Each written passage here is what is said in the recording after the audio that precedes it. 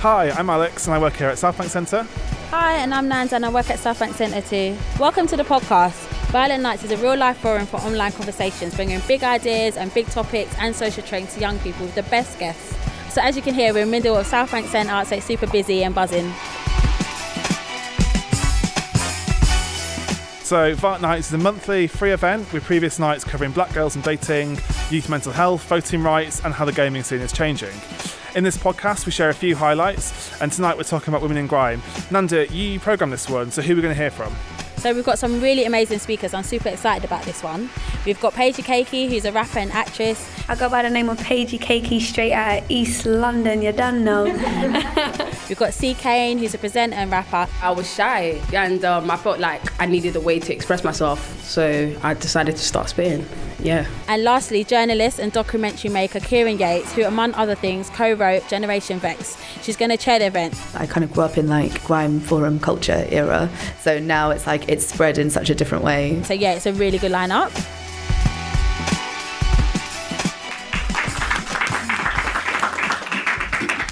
Hey guys, thank you so much for joining us. So the point of this evening was a kind of response to a character in Angie Thomas's new book, which basically looks at a female character, Brie, who basically like wants to make it as like the world's greatest rapper in an industry that maybe doesn't look like her. So we brought like some of our favourite people in the scene to kind of tell us their like real life story in response to a fictionalised one. So I suppose a good place to start for both of you is for you to just give us a sense of the musical soundtrack of the house that you guys grew up in. Hi guys, I'm Paige Keiki. Well, I grew up in Hackney, East London, and I grew up with both my parents, but they separated when I was about 3. But when I was growing up and they were together, they played a lot of music.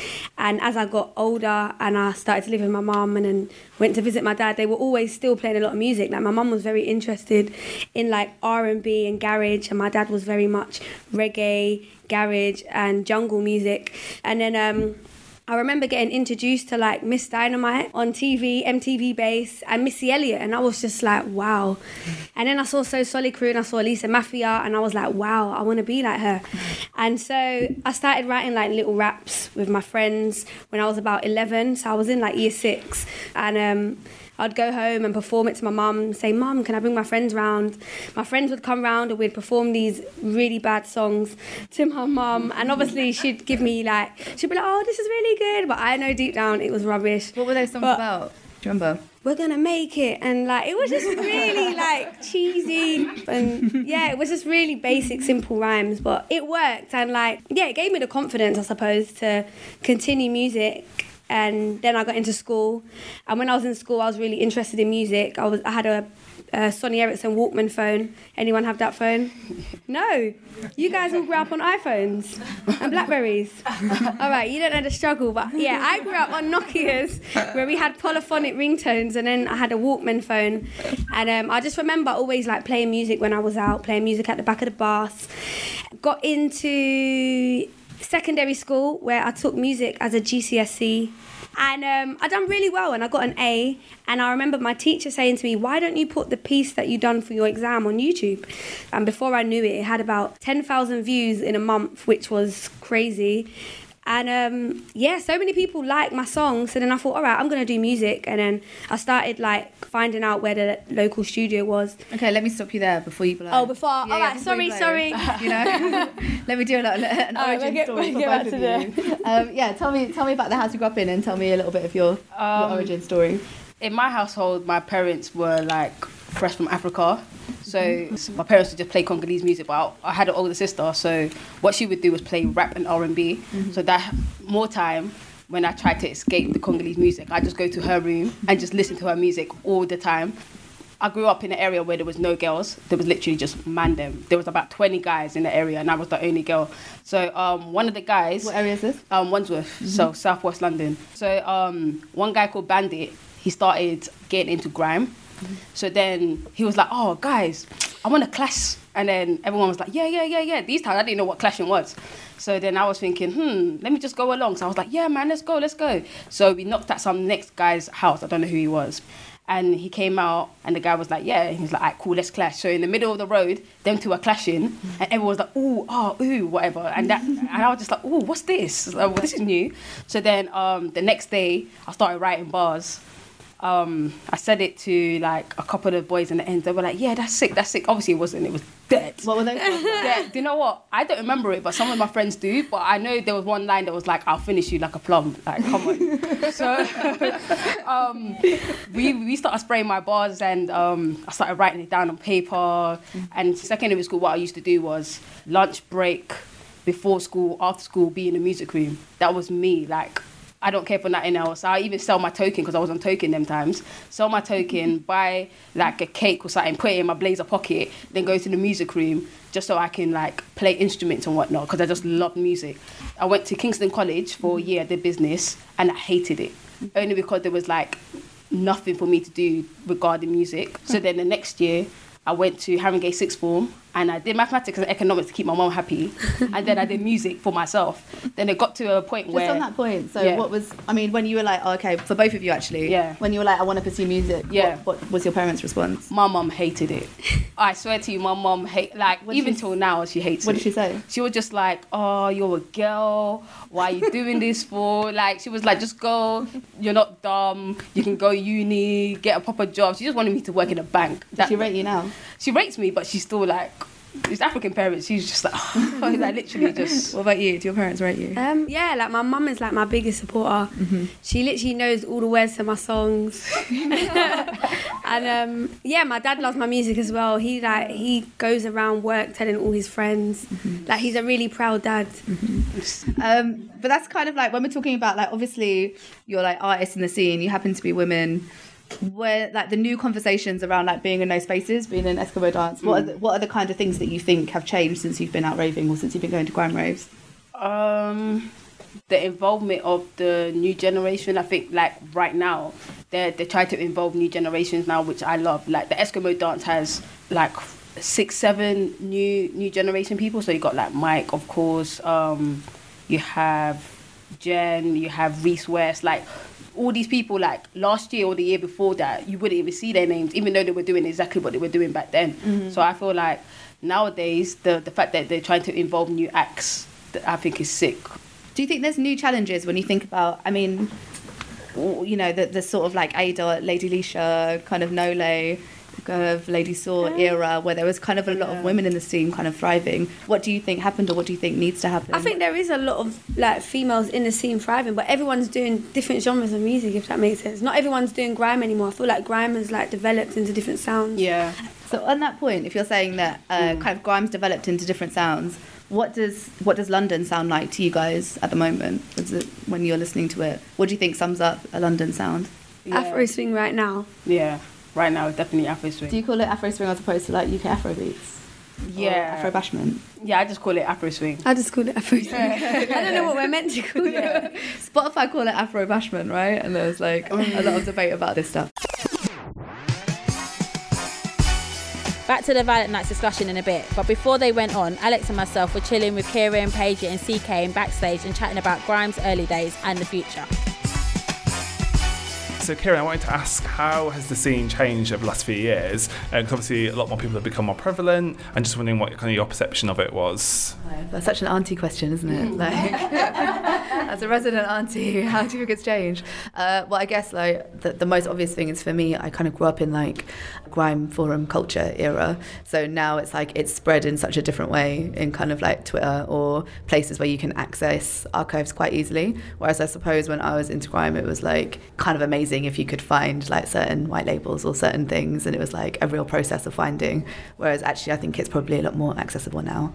But also I feel like there's loads of really great stuff lost to the archives. Like just producers are sitting on loads of incredible instrumentals that we might never hear. Don't know. Cool. Have you guys got some? Oh no, I don't. Me, I don't. No. Paige, so how do you see the industry changing over the next few years? Like, how can we create a more supportive environment, or do you think it already is supportive? I think the industry is very supportive for the male artists. Mm-hmm. So I would like to see change within the female community. I would like to see more females supporting each other and really like bringing each other to the next level, just like what the guys are doing, and more collaborations between females. That's what I really want to see. Kieran, have you got any thoughts on that? On the future, yeah, I guess like for me, the future is basically just seeing how it continues to like build and thrive and reach different audiences. Like for me, you know, I'm like a geeky Asian girl from Southall. Grime is like, you know, it's black music culture. It's, you know, predominantly from like inner city black men and women. So for me, like being able to access that, I think that's very exciting to see where that's going next. You know, when we see international interest in grime from like Japan, even like Mumbai, all of those places, it's like, yeah, that's the future. That's like, it's accessible because people get it because it's the best music. And CK, what about you?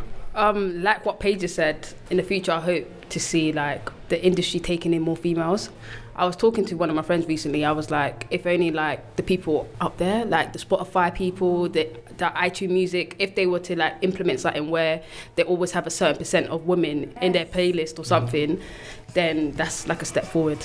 Strongly agree. It was great to hear more backstage, but now we're back to the chair, Kieran Yates. Are there things that you think back now where you remember the industry changing? You remember the industry being like, whoa, I'd never heard anything like this before. What were those tracks for you guys? For me, Chance the Rapper, Acid Rap. Right. Because he was so free-flowing with his flow. And at times he wasn't even rhyming. And then in my head, I was just like, rah. There's me like spending like hours making sure I've got this much syllables, matching with this line, and then I'll be like, yeah, come back to the 7 with the 5th. Like I was so mathematics with it, yeah. And then Chance the Rapper was just like 10 damn days. I was like, what? So like it spun me so much, and from there it changed the way that I wrote music. Literally, I was like, if he can be free with it and everyone love him, why am I doing it like it's some maths, trigonometry, whatever? So I was just like, So before, were you approaching it like 16 bars, 140 BPM, and it had to be really strict? Like I will write a title of the track, freestyle, whatever, and be like, alright, cool, that's the topic, one line, I'll count the syllables. And then the next line, I count the syllables, and I'll be like, oh, that's one syllable more. Take away the line and then make it try to fit. Yeah, I was so just, And, How much maths is involved in your music? No math. Just counting bars. But I don't know what done it for me, but I just remember hearing music where people was rapping and then singing, then going back to rap. And then that's what I started doing. But I can't really tell you who it was that, who I got that from. I don't want to say Drake, because I know there was artists doing it before Drake. Yeah. But he was someone who gave me like inspiration to not just rap and then sing on the chorus. Yeah. And that's why now I'm just free with it. I think for me, from a journalistic perspective, because I'm an auntie, like pre-Boy in the Corner, I remember a lot of my friends at the time being like, have you heard this song by this guy called Dizzy Rascal called I Love You? And I think that it was just before he was kind of, you know, about to win the MOBO. But it was also because he was, you know, I don't know how you guys feel about this as black women, but it felt like before then, black British identity was like the identity. And then things started changing, like, oh, not only is he black British, but he's actually African. And then actually you're West African. And then beyond that, your identity can change and people are open to it. Do you think that that's been a conversation that's been happening recently in the music industry? Yeah, because I feel like, especially with the Afro Swings, when they're doing their music, you'll be like, yeah, everyone knows that they're British, cool, but they'll be like, oh, he's Nigerian, Ghanaian. Like, even with me, oh, she's Congolese. Like, everyone kind of, like, goes back to, like, their heritage as well. So I feel like nowadays people pay attention to it. Like, when I started doing music, people didn't care for that, actually. It was just north, east, south, west. Yeah. Yeah, literally. The world is divided. Yeah. Okay. What about from your perspective? No, I definitely feel like I can hear and feel heritage in music now. As C. Kane said, it used to just be north, south, east, west. Now you can hear the background and where people are actually from, especially with Afro Swing and like, what do you not call it, Afro Bashment. Yeah, like you can really hear it and I like it. I feel like there was that kind of period that you're talking about. What platforms like SBTV and Grime Daily did was they created this like appointment viewing. Everyone would be there at 5 o'clock on a Sunday to watch someone do a freestyle like Nole or whoever. How part of that like online grime culture were you? At first I didn't really know too many grime female MCs, only the ones that Channel U would show. So with the ones that Channel U would show was only Shiesty and Lady Fury. That was the only two that I remember from Channel U. And then my world spun when I saw the ladies' night in Tim Westwood. That's when I was just like, raw, like there's actually bare people. So then from there, I saw the F64s. I didn't really check into Grime Daily. It was like SPTV. Yeah, I was just there watching the F64s. Yeah. What about you? Yeah, I was obsessed. What's your favourite? Lioness's F64, where she's got like the Averix jacket on. Yeah. I knew all the lyrics and that. But yeah, Ladies' Night with Tim Westwood, that was mad. Yeah. There was also another video that was on where I found all the females. It was called Female All Star. Yeah. Not the one with like Miss Bratt in it. There was an older one. Swear. Yeah, and it had like Lady Fury and like just bare females that I've never seen or heard of before. So what are you guys excited about moving forward? I'm excited about, let's say, the fact that they're within grime, they're bringing in new generations. But I'll be more excited to see them bringing in more females. Yes. Yeah. That's why I'll be more excited to. But I think because we're in the era of cancellation, that's going to happen very, very soon. The same way that we cancelled Wireless and they fixed up straight away. I've got a feeling that these places will fix up if someone that's high up picks up on it and talks about it. Okay, thank you for sharing stories and stuff. Can we just have a round of applause for our panellists? Thank you.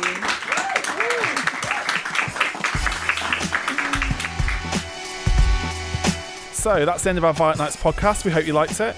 Maybe got some new recommendations, some stuff to check out and listen to. Please subscribe and write us a review if you like this EP. Yeah, it would be wicked if you can catch our next episode where we spotlight queer activism now, 50 years on from Stonewall riots. Also, if you're between 18 and 25, you can apply for a spot on our free 2-day podcast making course. You'll learn how to plan, make and share your own podcast by working on episodes of Violent Nights alongside us and a couple of pod experts. If that sounds cool, check out the South Bank Centre website or just search South Bank Violent Nights and we should pop up.